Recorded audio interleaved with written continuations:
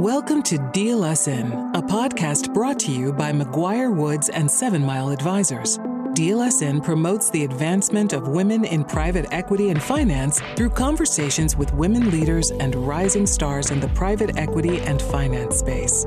These conversations provide both insights and practical takeaways to inform your deal work and enhance the culture of your organization. If you're ready to drive the industry toward a more inclusive and diverse environment, then it's time to come to the table.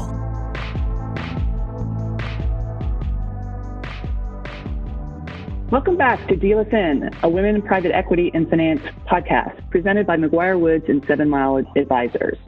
I'm Ann, and I'm joined today by my co-host, Ariel. Stay-at-home orders and social distancing has created a volatile landscape for deal making. In today's episode of Deal Us In, we're going to talk about strategies to successfully navigate logistics and to manage deal risk. Joining us in that discussion is Amber Walsh, a partner at McGuire Woods and chair of McGuire Woods Healthcare Practice. Amber is also the energetic co-leader of McGuire Woods Women in Private Equity and Finance Initiative. We're talking with Amber today because Amber has been working remotely for many years and has obviously done so successfully. Before we start the Q&A, Amber, tell us a little bit about yourself and your practice. Thank you, Ann, and thanks for having me on, Ann and Ariel. As you mentioned, I lead the healthcare group at McGuire Woods, and our group and my practice in particular are heavily focused on transactional and compliance matters for healthcare companies and their investors. As you mentioned, I am also the chair of the Women in Private Equity Initiative, founded because of our really significant volume of work on behalf of investors, be it both private equity and lenders into the space. Thanks, Amber. So before we get started with today's conversation around the two key themes that most people are curious about in terms of deal making these days, especially during the volatile times, let me just ask, are deals still getting done? I think absolutely yes. They are different. They are on a different time frame, and certainly it's a lower volume. It is absolutely true that certainly in mid-March and into early April, there was a bit of a pressing pause. Certainly there have been deals that have died and will probably never be revived. However, I also feel that investors, buyers, sellers all seem to be moving past the initial shock of the pandemic. They're recognizing that this crisis is going to last for some time, and they still desire to execute on their growth strategy. So they are refocusing now on deal making, but in a different climate, and really spending a lot of time thinking through our two key themes of creative ways that they can still get deals done, but also in a way that properly balances risk for all participants. Yeah, I would agree, Amber. That's been exactly my experience. A lot of deals went pencils down, and now the pencils are being picked back up. But with that said, there is obviously a difference in terms of what the clients are looking at and different concerns than they ever even thought about when the deal first popped up.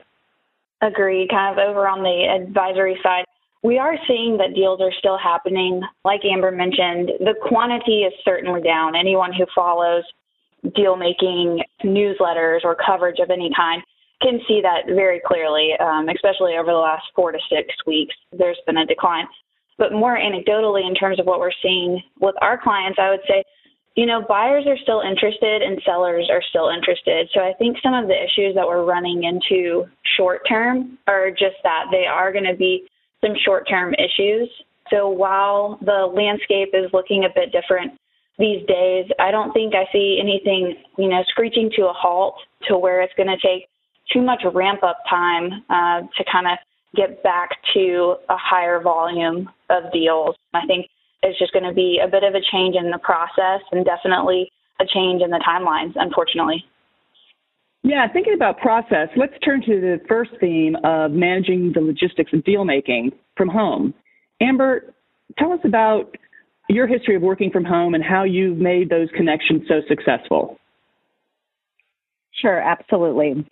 So I have actually been working from home for 13 of my 18 years of law practice. Now, working from home for me until 6 weeks ago also included traveling a significant amount of time. And I'll come back to that point in a minute about why that has been so critically important for maintaining connections with my clients and with my team. But that really started 13 years ago, frankly, due to the vision and the innovative thinking of one of my mentors for my career, Scott Becker, who at the time was the chair of the healthcare group.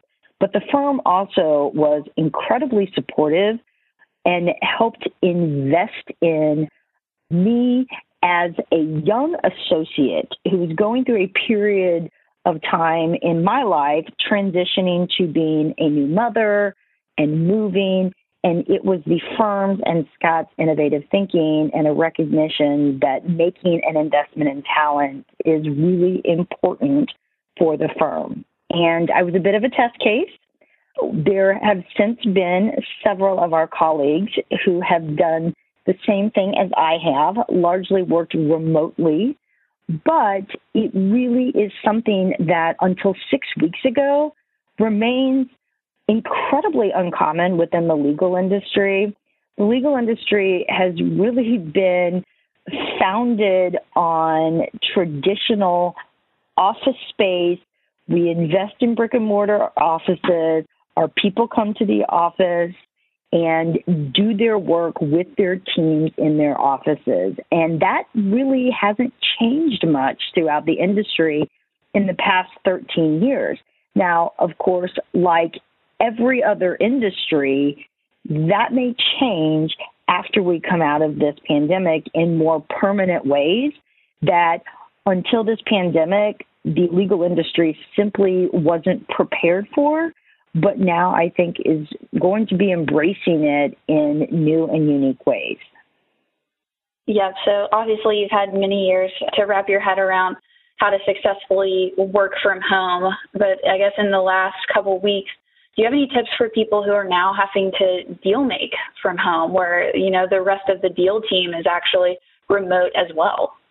Yeah, absolutely. So there are a couple of driving principles that I had to kind of figure out the hard way 13 years ago, and certainly did so because I had a really supportive team, largely in our Chicago office, but elsewhere around the firm. But I really quickly realized that there were three key skill sets, or maybe a better said, driving principles that someone who is working remotely needs to be mindful of. The first is self-discipline. It is still a job, and you still have to get up, have a space to work, and treat it as a job, not just I'm dialing in for an hour here and there as needed in what is otherwise a vacation. And I won't go into extensive tips about technology and setting up your office. There's been a lot of webinars, writing, tips shared globally about that. But I would distill it all down to whatever you're going to do, be disciplined about it. That's the first theme or principle. The second is planning.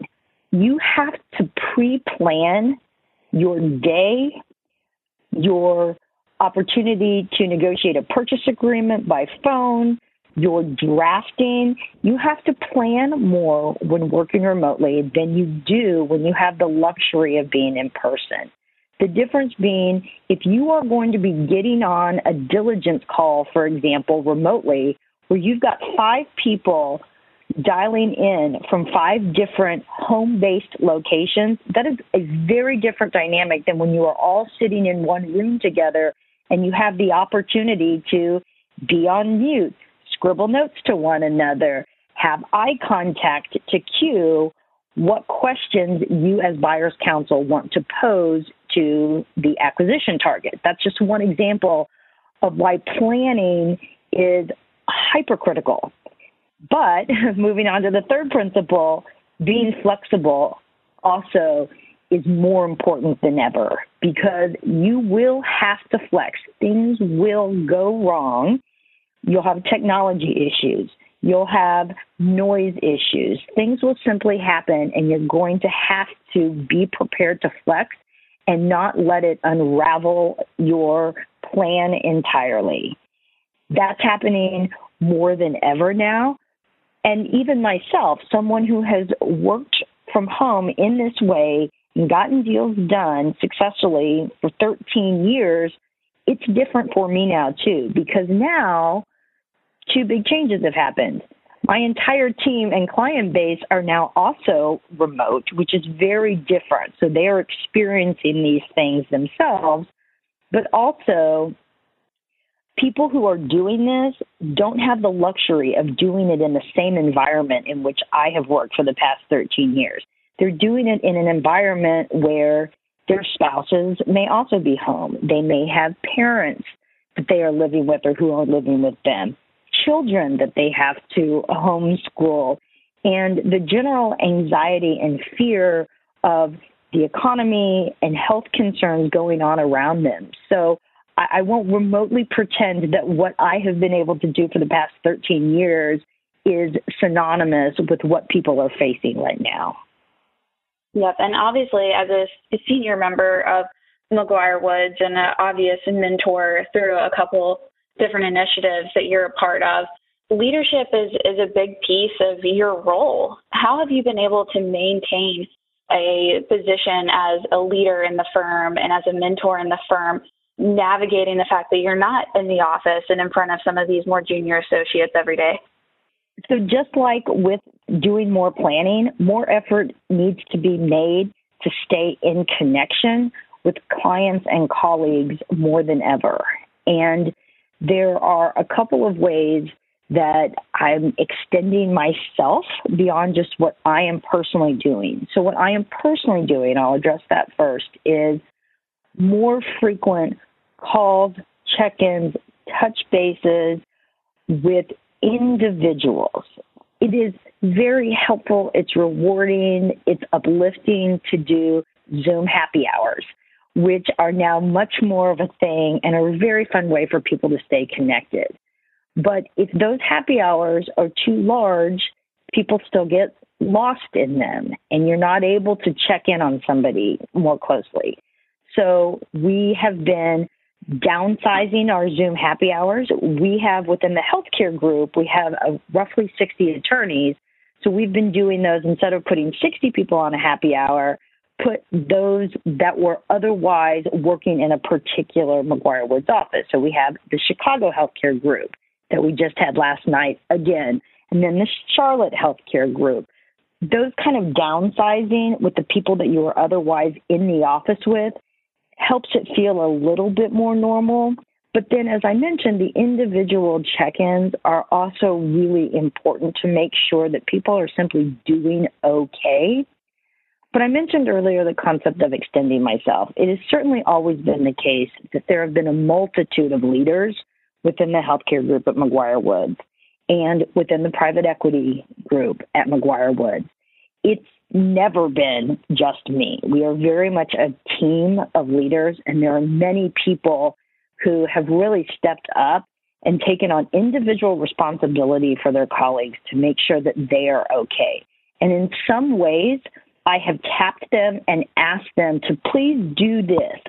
Please be the person, for example, that on a daily basis insert some levity into the day, be it through a joke, be it through a group sharing of funny photos from your home. What are you looking at right now on your desk? Funny things like that.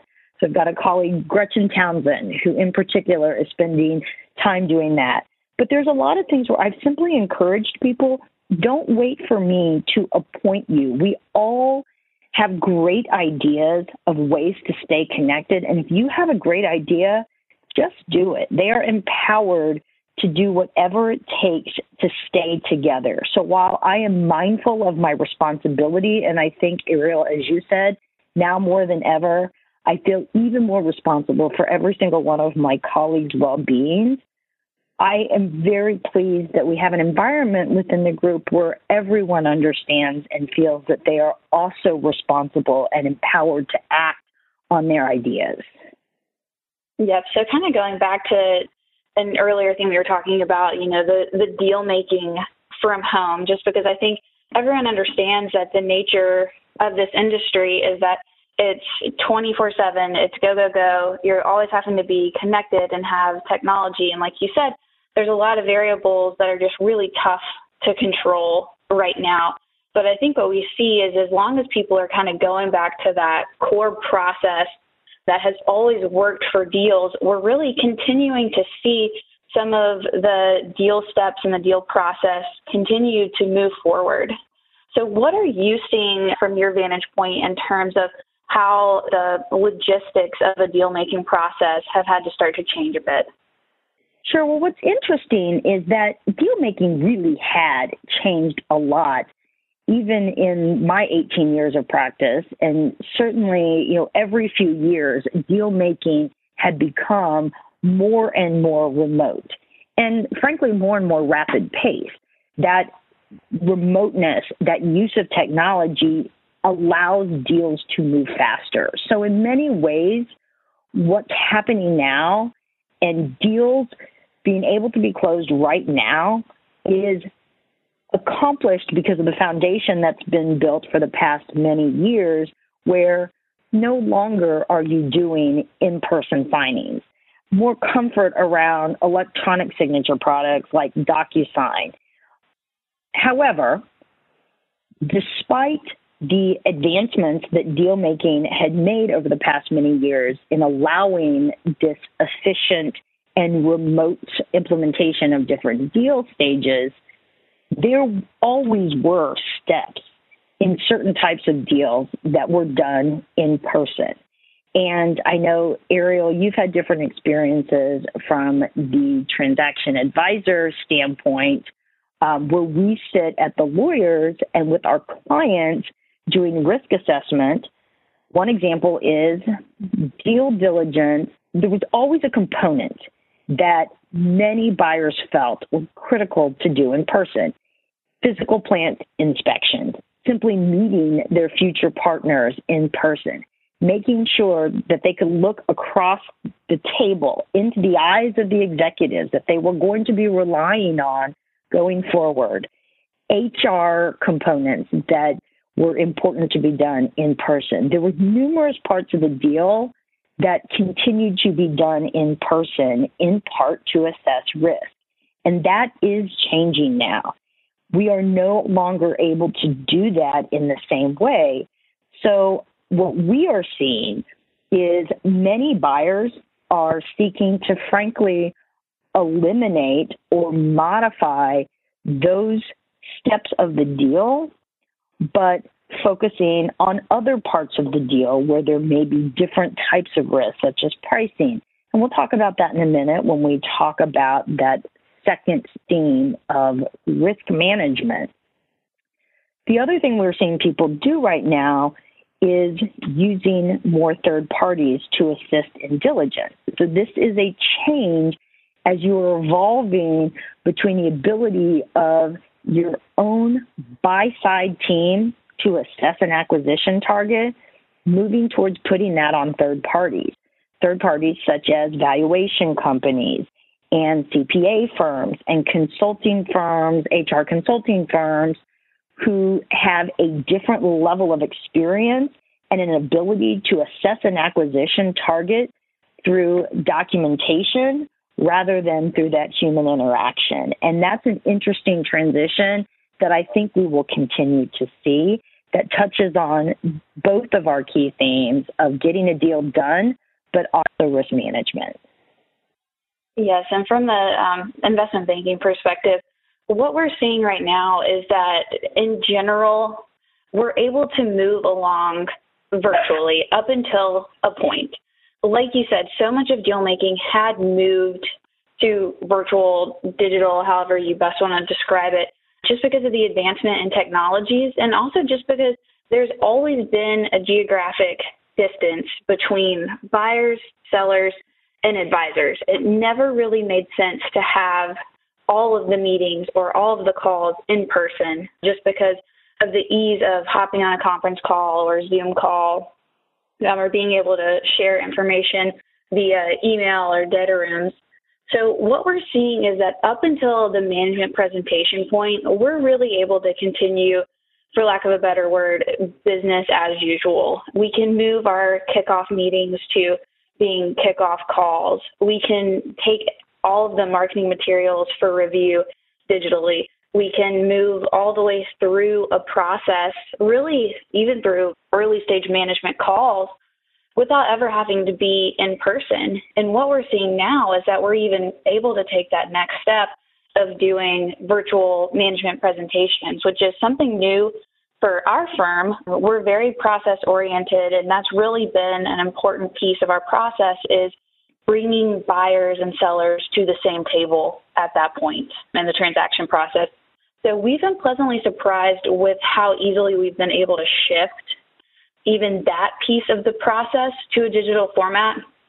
I think, kind of as you were saying, on the back side of those presentations, that's when it really becomes a bit more important to have some face time. So I think that's going to be a place where the timelines are impacted. I don't think you're going to have digital management presentations and then get all the way to a close. I think at some point, from what we're seeing with our clients, that meeting face-to-face is going to have to take place. But in general, we're seeing that the shift to digital deal making is much more seamless than we had anticipated, honestly. Okay, so let's shift to the second of our two themes today and talk about managing risk in a volatile market. So we've already talked about how traditional deal-making processes aren't possible and new risks exist. That's something that I've focused my career on, risk management and assisting clients on how to manage their risk and how to successfully allocate risk. So it's something that I'm on top of. Amber, what are you seeing in the change versus unchanged risk mitigation? Sure. So separate and apart from the key risk management approach through diligence, obviously we know there's other risk management tools in a given deal. Starting first with the purchase agreement, we are certainly seeing new purchase agreement terms emerge. And what I should say before I even describe those terms is that there is no market for this that's been yet created.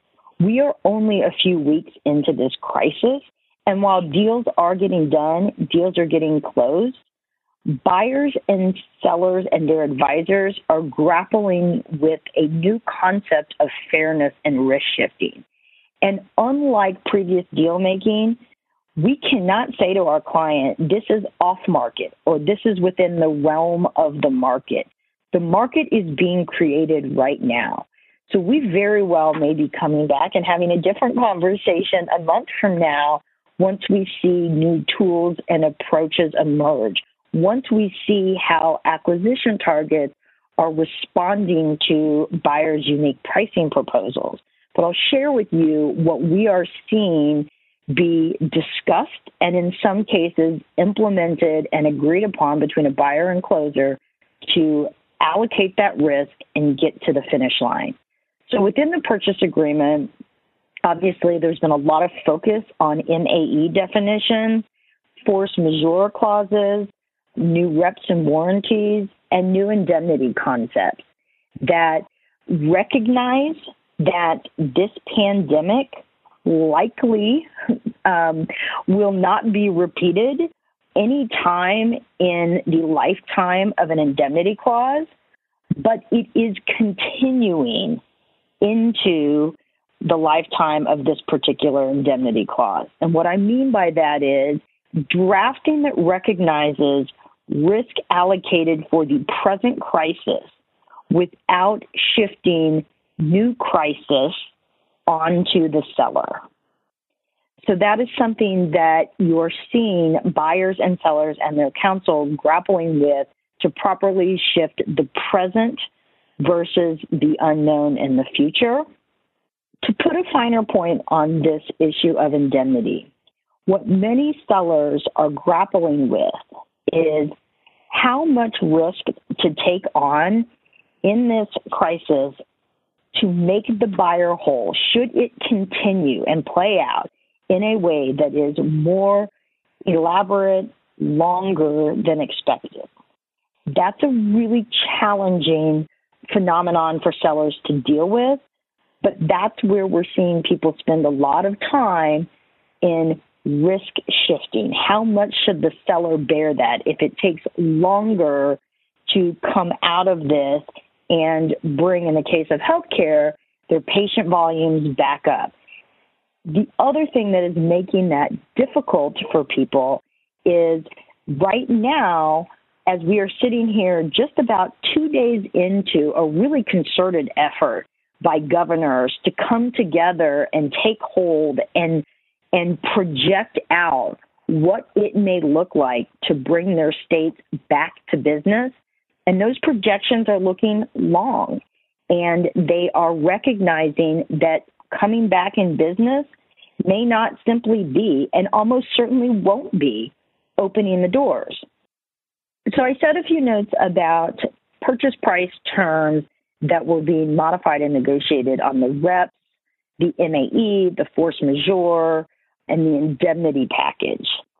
Another element that is changing, all geared toward risk allocation, is some transactions that previously could have been done as a simultaneous sign and close. There was no major closing condition that needed to be inserted into the deal, are now becoming two-step sign and close deals.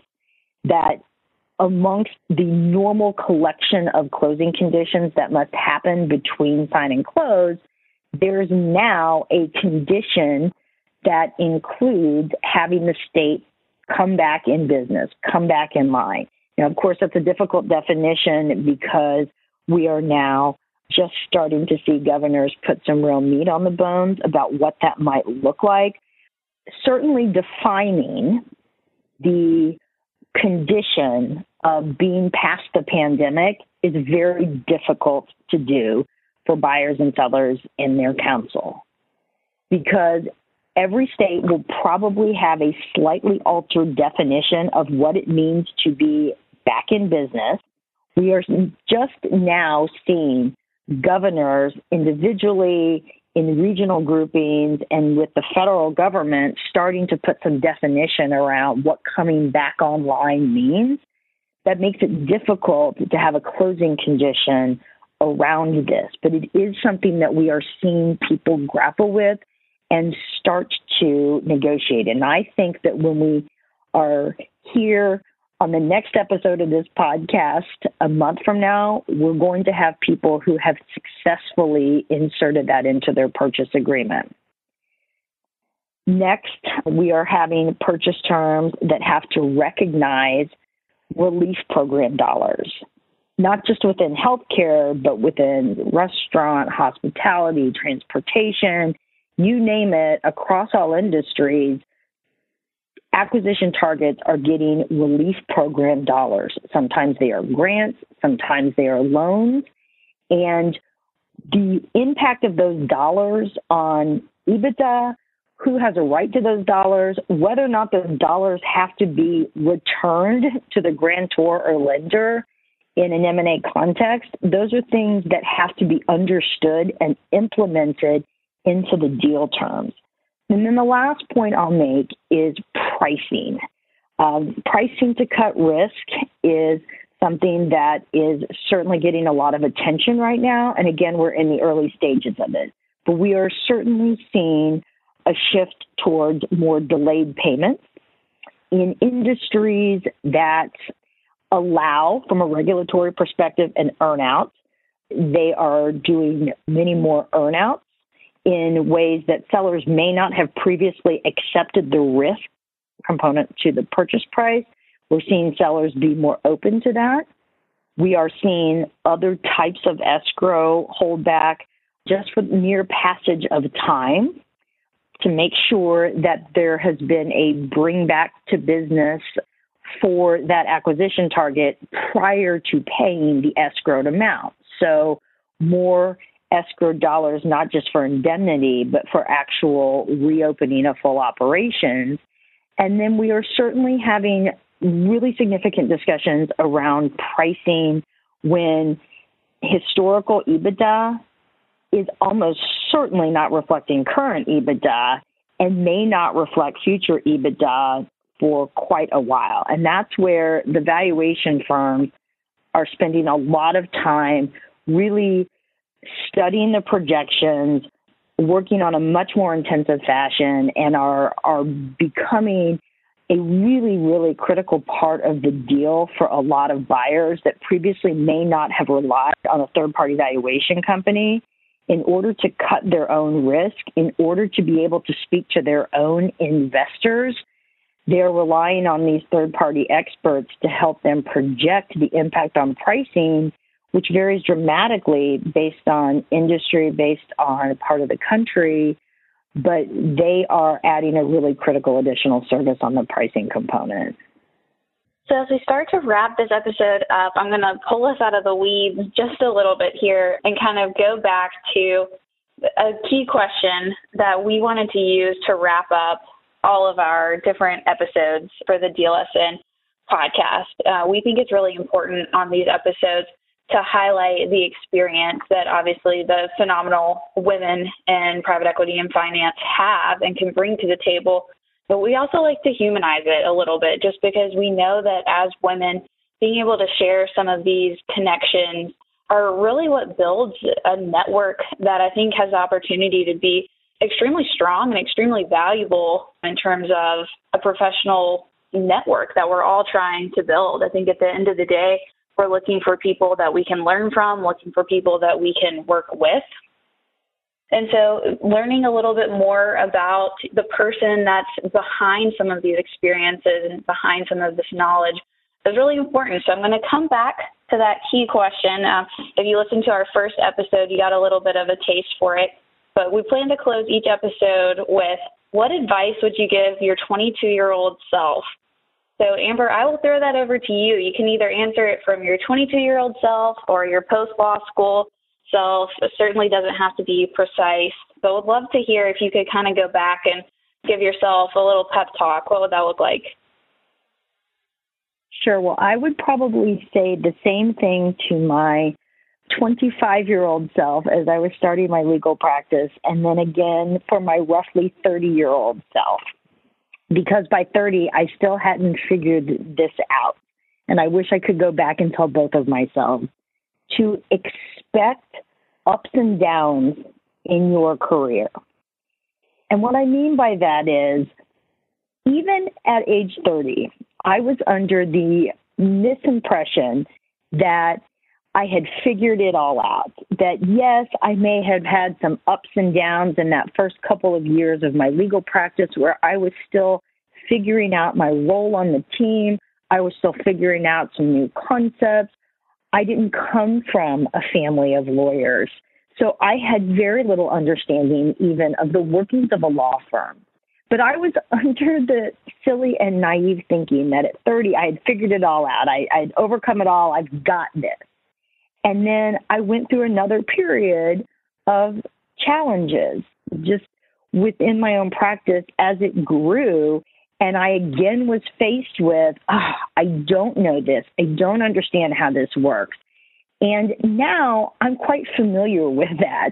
In 18 years, I've had a lot of those ups and downs. The times when I feel like I'm on my A game, everything's going right, I'm rocking and rolling, I'm super engaged, and I can do no wrong. And then the times when, man, I'm off. I'm not my best self.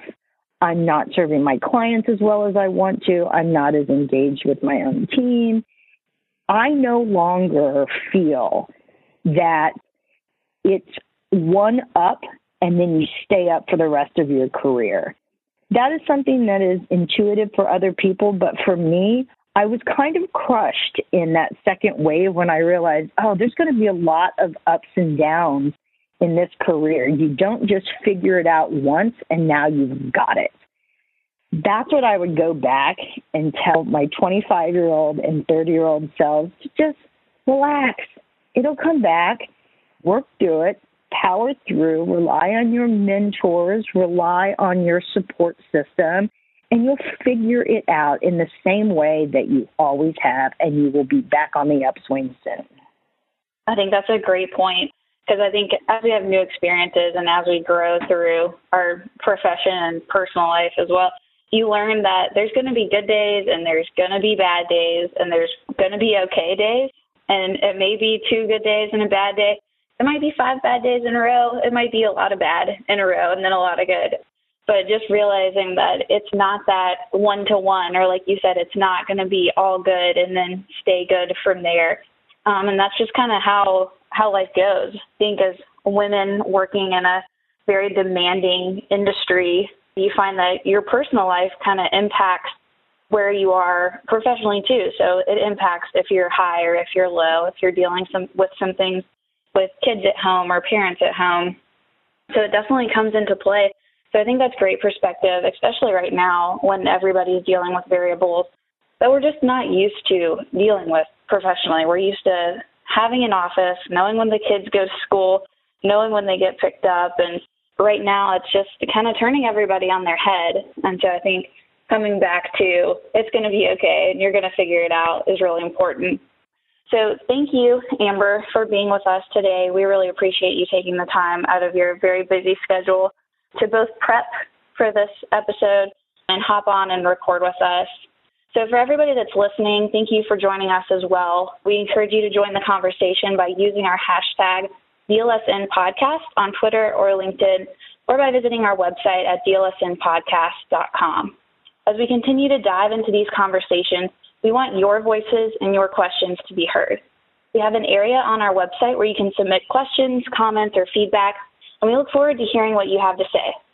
So thank you again to Amber and Ann for joining us today, and we look forward to seeing where these conversations take us in the future. Thank you for joining us at the table for this episode of DLS In. If you have a recommendation for an inspiring interviewee, a question you'd like us to ask, or a topic you would like to hear covered, or if you'd like to tell us about women-focused initiatives in the field, please go to our website at www.dlsnpodcast.com. We look forward to hearing from you.